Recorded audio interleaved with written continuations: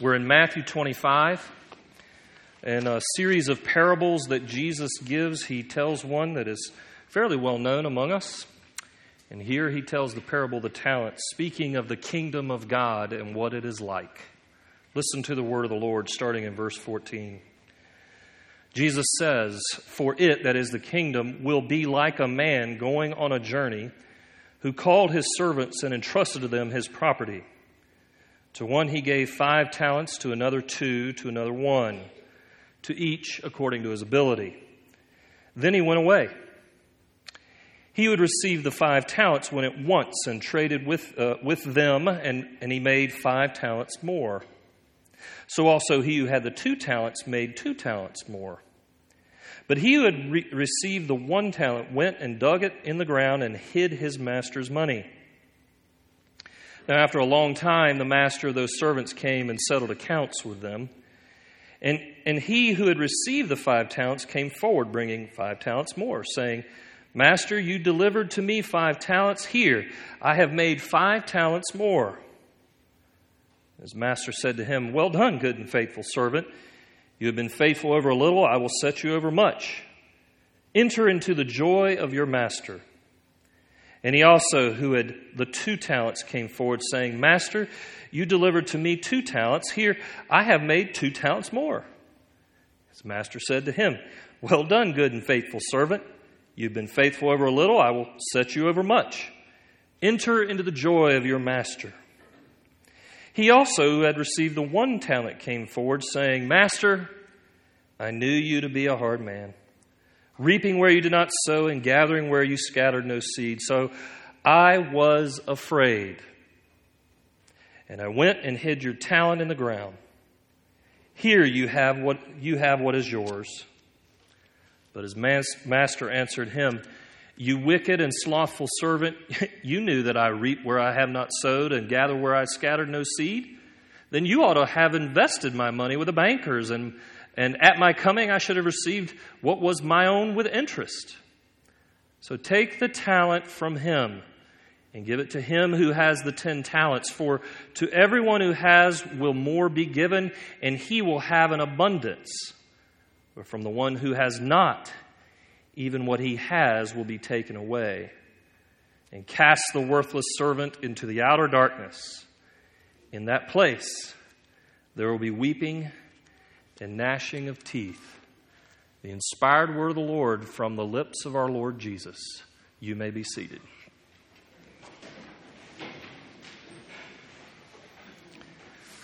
I don't know if any of you are into classical music, but there is a kind of violin played in classical music that has such prestige and worth that people will wait in line to hear such a violin be played. Of course, I'm talking about the Stradivarius violin. The Stradivarius violin, or Strat, as some call it, was created by an Italian named Antonio Stradivari in the 17th and 18th centuries. There are only about 500 known in the world, and they are worth millions and millions apiece. In Chicago, Illinois, there is a group called the Stradivari Society. This group's sole purpose is to help put expensive, high-quality violins in the hands of world-class violinists. They are a kind of dating service, if you will, an e-harmony between Stradivarius violins and usually not so rich, very poor musicians. The only condition to receiving one of these Stradivarius violins from the Stradivari Society is that the musicians have to take really good care of the violin, and they have to give 2 command performances a year with the Stradivarius. John Ryan of the Stradivari Society sums up well the intent of why this place exists, this Stradivari Society exists. He says, "Great violins," quote, "are not like great works of art. They were never meant to be hung on walls or put in glass cases. They were meant to be played." Ryan continues, "An instrument loses its tone if it isn't played regularly. an instrument gains value when it is used more and more, unquote. Today we're starting a series, a 4-week series, to talk about what it means to give to the one. And I would submit to you that we all are gifted in amazing ways that sometimes we don't understand, yes, even financially, so that God Himself, like the Stradivarius Society, has given us gifts that are of such worth and value that we can use them for greater purposes. I would submit to you that in your wallet, you have a Stradivarius. And to that end, we are today going to look at what is required of those who are being given the gift of resources for God's purposes. God has given us extraordinary gifts, and that really does go far beyond just money. We could talk about relationships, spiritual gifts, your abilities and that you can do in your workplace, a whole host of things that you own. All of that has been given by God. But Jesus in Matthew 25 tells us Himself what God is looking for from us in the use of our resources. So here's our question for the day. What is the God and Creator, the Father of all believers, looking for when He entrusts us with gifts? And we're going to look particularly at financial gifts as well. And you got to remember, this comes straight from Jesus' own mouth, our Lord and King, the one who actually talked about money way more than most of us are comfortable with, including me. But Jesus Himself tells us in this text a story, a parable, pointing to a larger truth of what God expects of His people, even as we are given financial gifts. So I'm going to give you today 5 basic truths about God's gifts and how we can respond spiritually to when God gives us the many things that we enjoy in life. So let's start out with the first verses and the first basic truth. In verse 14, Jesus speaks for... He's explaining what the kingdom is like. The kingdom of God is like a man going on a journey who called his servants and entrusted them his property. To one he gave 5 talents, to another 2, to another 1, to each according to his ability. Then he went away. Now, the parable of talents is one of 4 straight parables of Jesus, where a running theme throughout all the parables is basically this. There's a master or owner of property, a business owner, if you will, who is going on a long journey. It'll feel like he's gone for a long time, but he's leaving his business, his estate, all of his resources with some key people called stewards. In this case, they're called servants in our text. In this parable, apparently a wealthy man, a very wealthy man, as we'll see in a second, goes on such a journey and leaves all of these servants his estate. And he leaves it in the hands of 3 different servants. Jesus is saying something already in this text about money, about resources, about all the gifts we receive from God, and it's basically this. This is how God's kingdom works. God is the creator, and by virtue of His creation of all things, He is therefore the owner of all things. Everything belongs to Him as the King of Kings. And men like us, all of us as men and women and children, we are mere stewards of what God has entrusted to us, as He has given us over to be stewards of His resources. Now, these truths are consistent with texts such as Psalm 24, which says, "The earth is the Lord's and all that is in it," not half, not 3/4, not 99%. Every single thing is His. Psalm 50:10 talks about He owns the cattle on 1,000 hills.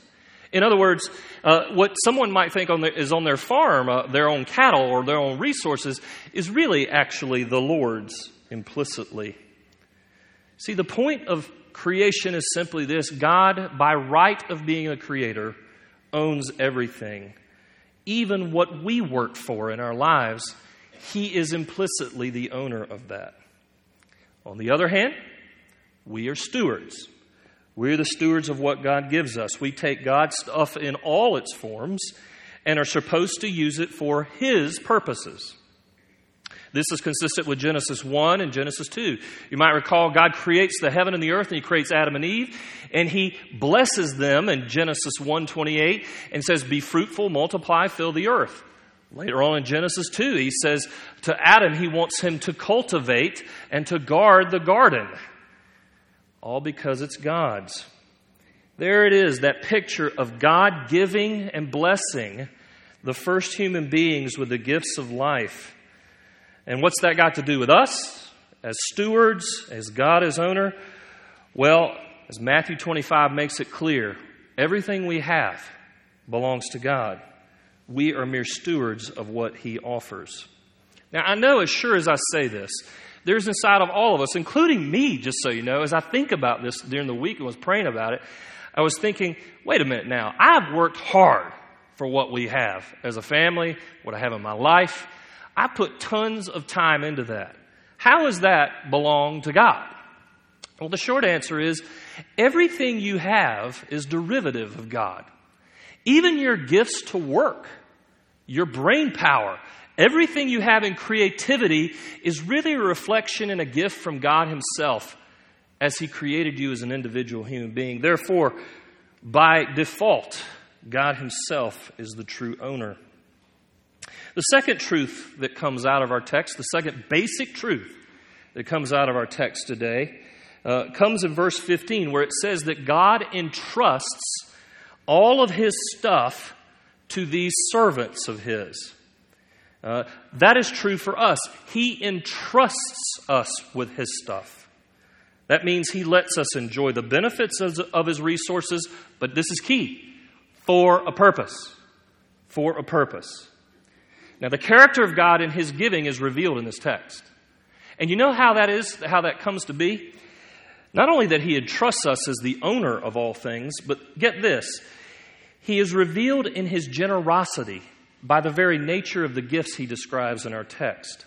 Did you notice that He gave one guy 5 talents, another guy 2 talents, and another guy 1 talent?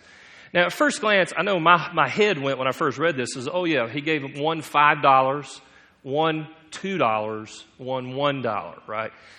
That goes to show how cheap I am sometimes. So, but you ought to know this, a talent is a lot of money.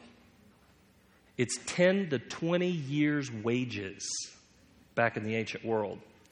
So really what He's saying is He gave one guy $5 million, another guy $2 million, and yet another guy $1 million. In other words, God is like really generous. He is good to us in what He provides. And this is a key truth that God reveals of His character. Not only is He the owner of all things, He is generous in what He gives to us. He wants us to enjoy Him generously. So, we really come to a place of understanding Jesus then as this God, as this generous God. And the way I think about it is in the first verses we hear this language of a creator who owns things, but in this verse you get the echoes of a father who gives generously. Now that is something we all struggle with in our view of God, is very often we think of God as the taskmaster, the businessman who is about productivity. When in point of fact, God Himself is first and foremost our Father who loves us and gives generously out of love to His children. To be sure, as this text says, He is generous with some more than others with resources, according to their ability. In other words, He doesn't give the guy with 1 talent ability 5 talents and vice versa. What He's saying is, in other words, some of us can handle money, some of us can handle more money. All of us struggle with money, as we'll talk about next week as well. But don't miss that in every case, God is generous. Even the guy who got 1 talent got $1 million. I mean, would you turn that down? God is that generous to us. So what should be the response of a people to when God is so generous and good? How should we, what is the key heart response in particular to the generosity that even affects our generosity? Well, in October 1994, the AP reported that Harvard University's law school announced that it had just received the largest law school gift in history, a cool $13 million gift. The donors were Gustav and Rita Hauser. What inspired the gift? Was it a political agenda? Nope. Was it that they wanted to see a building in their name? Nope. You know what motivated them? Romance and gratitude. You see, Rita and Gustav had met in law school at Harvard back in 1955. And a year later, they were married. And Gustav went off, and even his wife went off to be successful business people. And Gustav went off to become a major leader with Warner Corporation and in the cable industry. And eventually, he helped found a little thing called the Nickelodeon Network. The wonder of what they did was they gave out of thanksgiving, out of gratitude, out of the fact that they felt like they had been blessed being a part of Harvard's law school. That is to be our response to God when He gives. We live in an entitlement age where we're always being told to pursue more. How often do we stop and say, thank you to God for what He's given? I mean, with a sincere thank you for this gift, for these gifts that you give to me. 50 times in 150 Psalms, it says something along the lines of give thanks to the Lord. At least 8 times in the Psalms, it says, give thanks to the Lord, for He is good, His love endures forever. The common refrain of these Psalms is to give thanks because He's been good to us, generous to us, because He loves us as a Father. If you want to be a generous person in your life, the key starting point is actually not saying, how can I give more money? It's doing the heart work of thanking God for what you already have enjoyed. That's the starting point. So, pay attention to what God's given and give thanks to Him and how He's been generous to you. All right, God is the owner of everything. He has entrusted us with His resources. We're to respond with thanks. Third basic truth that comes out of this text comes in God's gift in 3 responses of the servants that are described in our text. Look at verse 16 with me. It says, he who had received the 5 talents went at once and traded with them and made 5 more talents. So also he who had the 2 talents made 2 talents more. But he who had received the 1 talent went and dug in the ground and hid the master's money. Notice these 3 responses reveal something. They reveal something about what they think and believe regarding the owner and what he's given them. The 5-talent guy apparently, and it says at once, went off and traded in some way that he doubled the owner's investment from $5 million to $10 million. That's pretty cool. The second guy took his $2 million and likewise in some shape, form, or fashion made another $2 million out of that. But the third servant, he dug a hole in the ground and hid the money. He hid $1 million. In short, the third guy, which is what Jesus wants to emphasize, is a very distinct difference, played it safe. Really safe. Super safe. This is a contrast that Jesus brings out in our text. And it's instructive to all of us, especially in a politically conservative environment post the recession. What we're learning about many of us as post-recession, Americans are, as economists are saying, are saving money more than ever, which is a good thing. We've learned a lesson. That's good. But you know, when there's an extreme of abusing finances, of actually being the spendthrift, there's also another extreme. Hoarding. Hoarding. And that's what this guy's doing in our text. He's effectively like these guys you see on the television, on Discovery Channel or whatever it is, with these hoarders who have these houses full of stuff you can't even move around in their rooms. He is effectively playing it safe like that with the resources that the owner had given him. And why is he doing that? Because he's distrustful. The irony is God is generous to all of us. Why do you think he's so generous to us? To hoard? To even be a spendthrift like the prodigal is? No, he is generous because he wants us to risk for his kingdom. Now listen to me. I'm not saying go be foolish with the resources you have. But I don't think that's our problem in our time.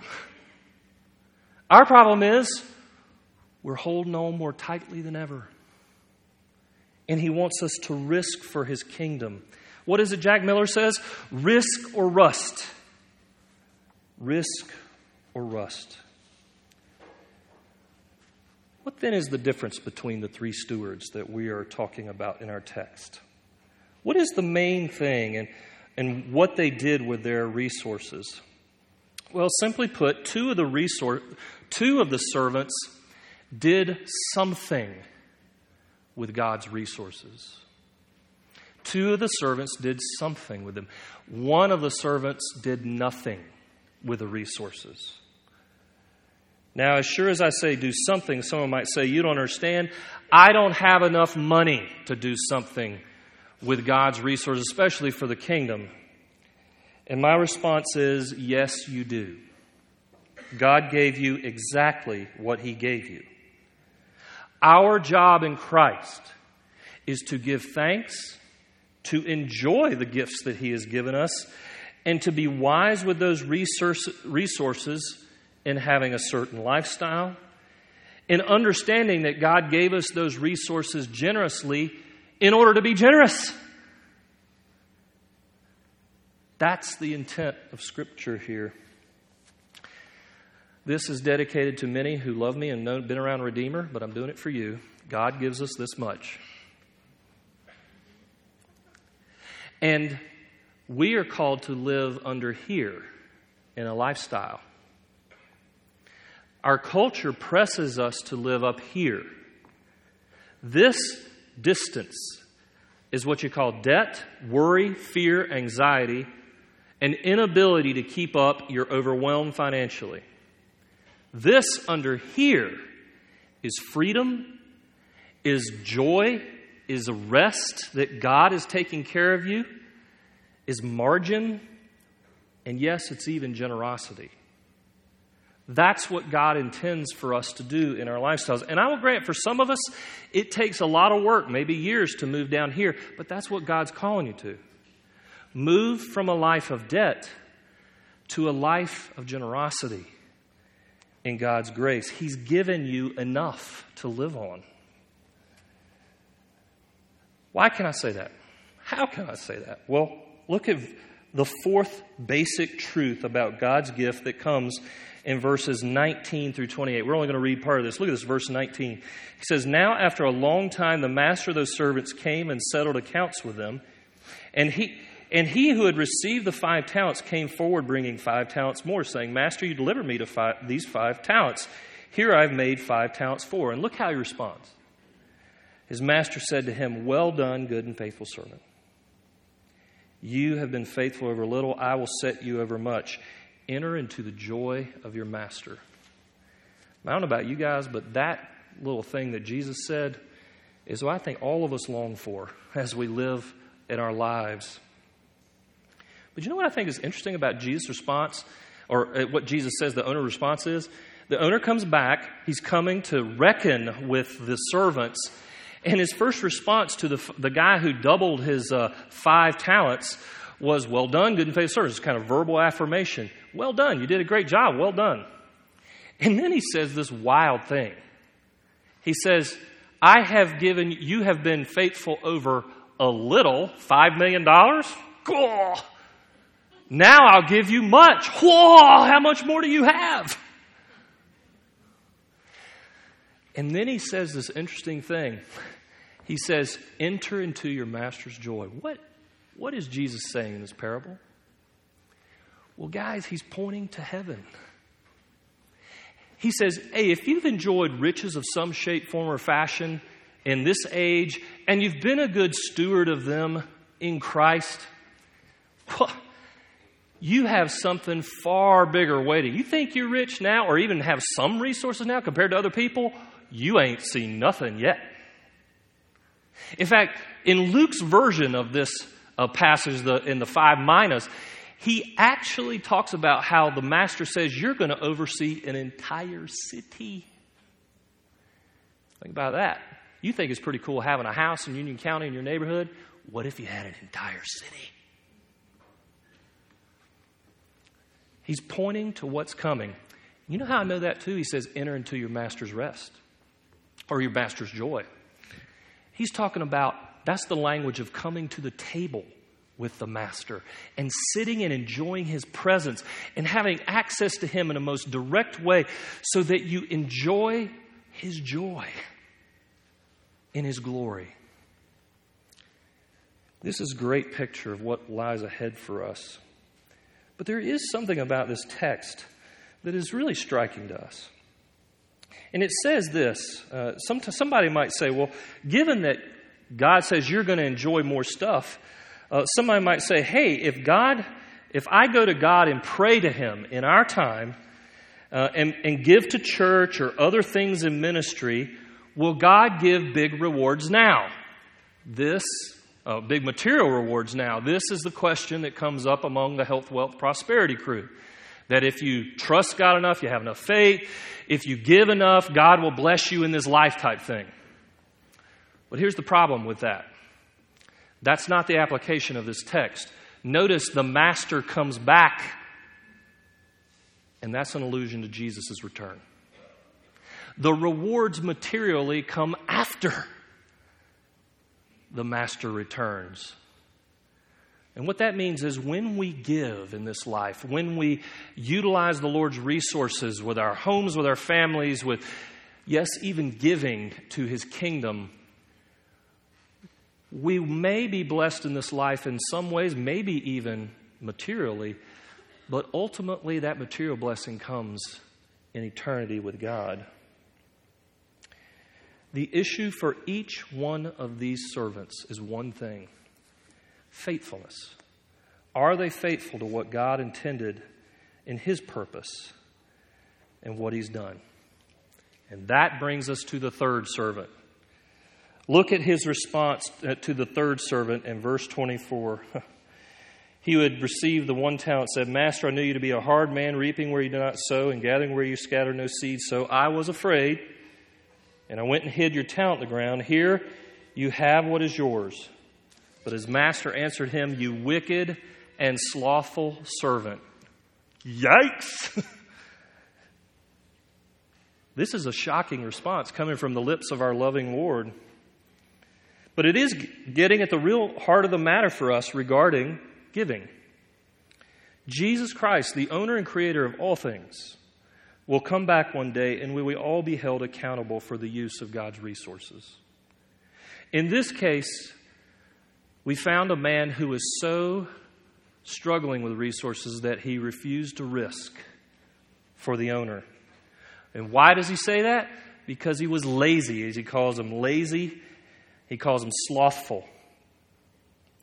Jesus gets at the real intent and purpose of what he wanted in verse 27. He said, hey, the very least you could do is put my money in the bank and make interest with the bankers. You could be wise in that way. What is Jesus saying? Jesus is saying he wants a return on his investment in you and me. He wants a return. That's what he wants.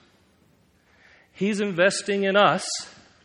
He is the capital startup giver, and he is expecting a return from us of some shape, form, or fashion. But let me be clear. He honors that which is consistent with what we can do. You know how I know that? Because if you go back and look at the servant who gave 10, or rather had 2 talents and doubled them with 2 more, his response to that servant is exactly the same as the response he had appraising the guy who had made $5 million more for him. What am I saying? I'm saying, whatever gifts God gives you, use them faithfully for His purpose. Steward them well, for He is the owner.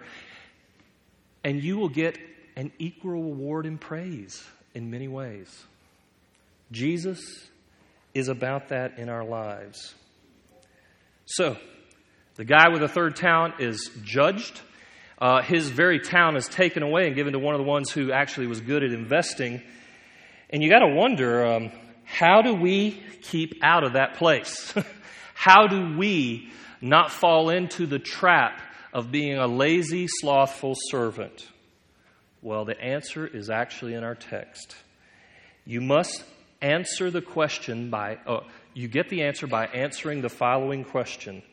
What is the difference between the first 2 servants who doubled the owner's investment and the one who buried it in the ground? What's the difference? Look at verse 25. It says this: the lazy servant was afraid. How insightful. When it comes to money, he was ruled by fear, not faith.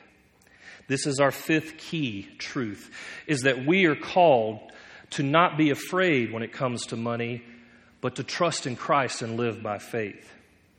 If you really want to get down to why we spend so much and overdo it sometimes, why we get into debt, or as our text says, we hoard and do nothing for God, it all comes down to fear. What are you afraid of when it comes to money? I would suggest that right there where you struggle with fear is a disconnect between how we view God and how we view money. Too many of us view God as the hard man who reaps what he didn't sow. But you ought to know this. God is not a financial manipulator. This guy's view of God is not correct. In fact, the way the owner responds is, you really think that's me? The truth of the matter is our God is a loving God who's good to us. He's kind. And in order to be a good servant of God's stewarding God's resources, you have to first live with the goodness of God and the love of God in your soul. You have to live with that. And then when you understand and look around with thanksgiving at all that He's given you, it frees your heart up to be generous. To be generous not only, I suggest, of money, but of relationship, of time, of talents, of treasure, everything. God takes care of us. And He wants us to think like children, not like slaves or orphans who have nothing.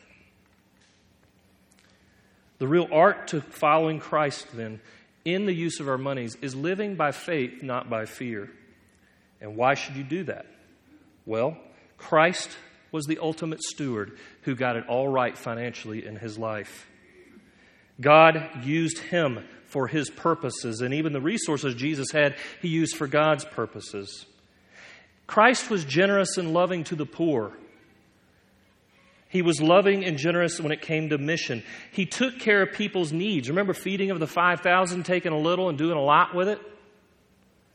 Christ died on the cross for bad stewards like you and me, for sinners who are so afraid when it comes to money that we get stuck in how we use it.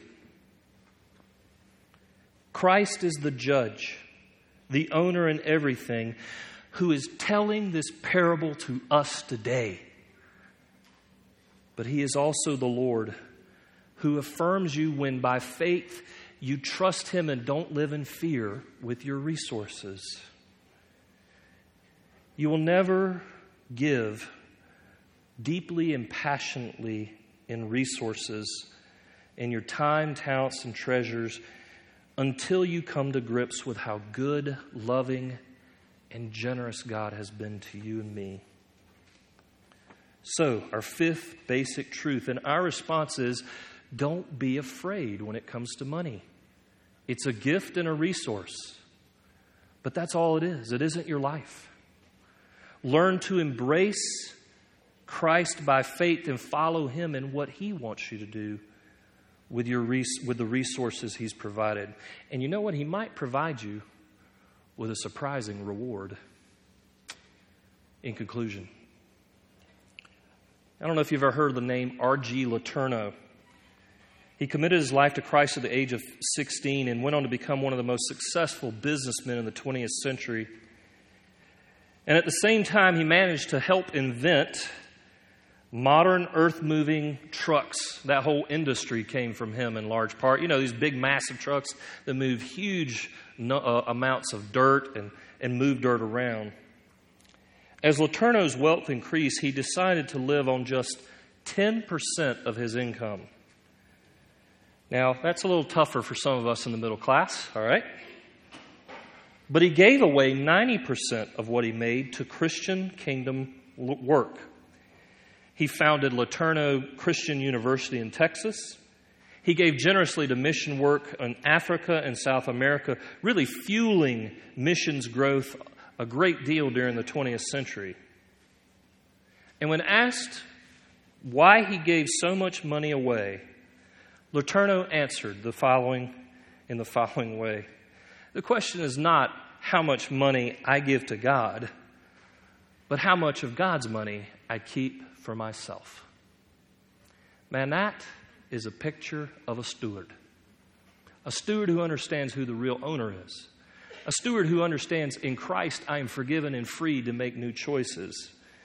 That's an answer of a man who isn't afraid of money, but will use it for God's glory.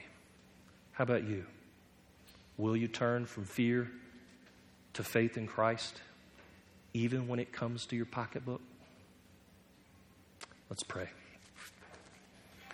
Lord Jesus, we do praise you that you have been merciful to us. And we look at all that we have in our lives, and some of us are in tight spots financially. Some of us are in really good places financially. But either way, you've been generous. We pray that you would lead us as a congregation towards this kind of perspective on your resources, towards a sense of accountability, a sense of you, Jesus, leading us to give, to take care of our families, for all the ways that you have called us to use resources and money. Give us wisdom, even as a church, to use them well, so that we might hear those wonderful words one day, well done, thou good and faithful servant. Enjoy your master's presence. In Christ's name we pray. Amen.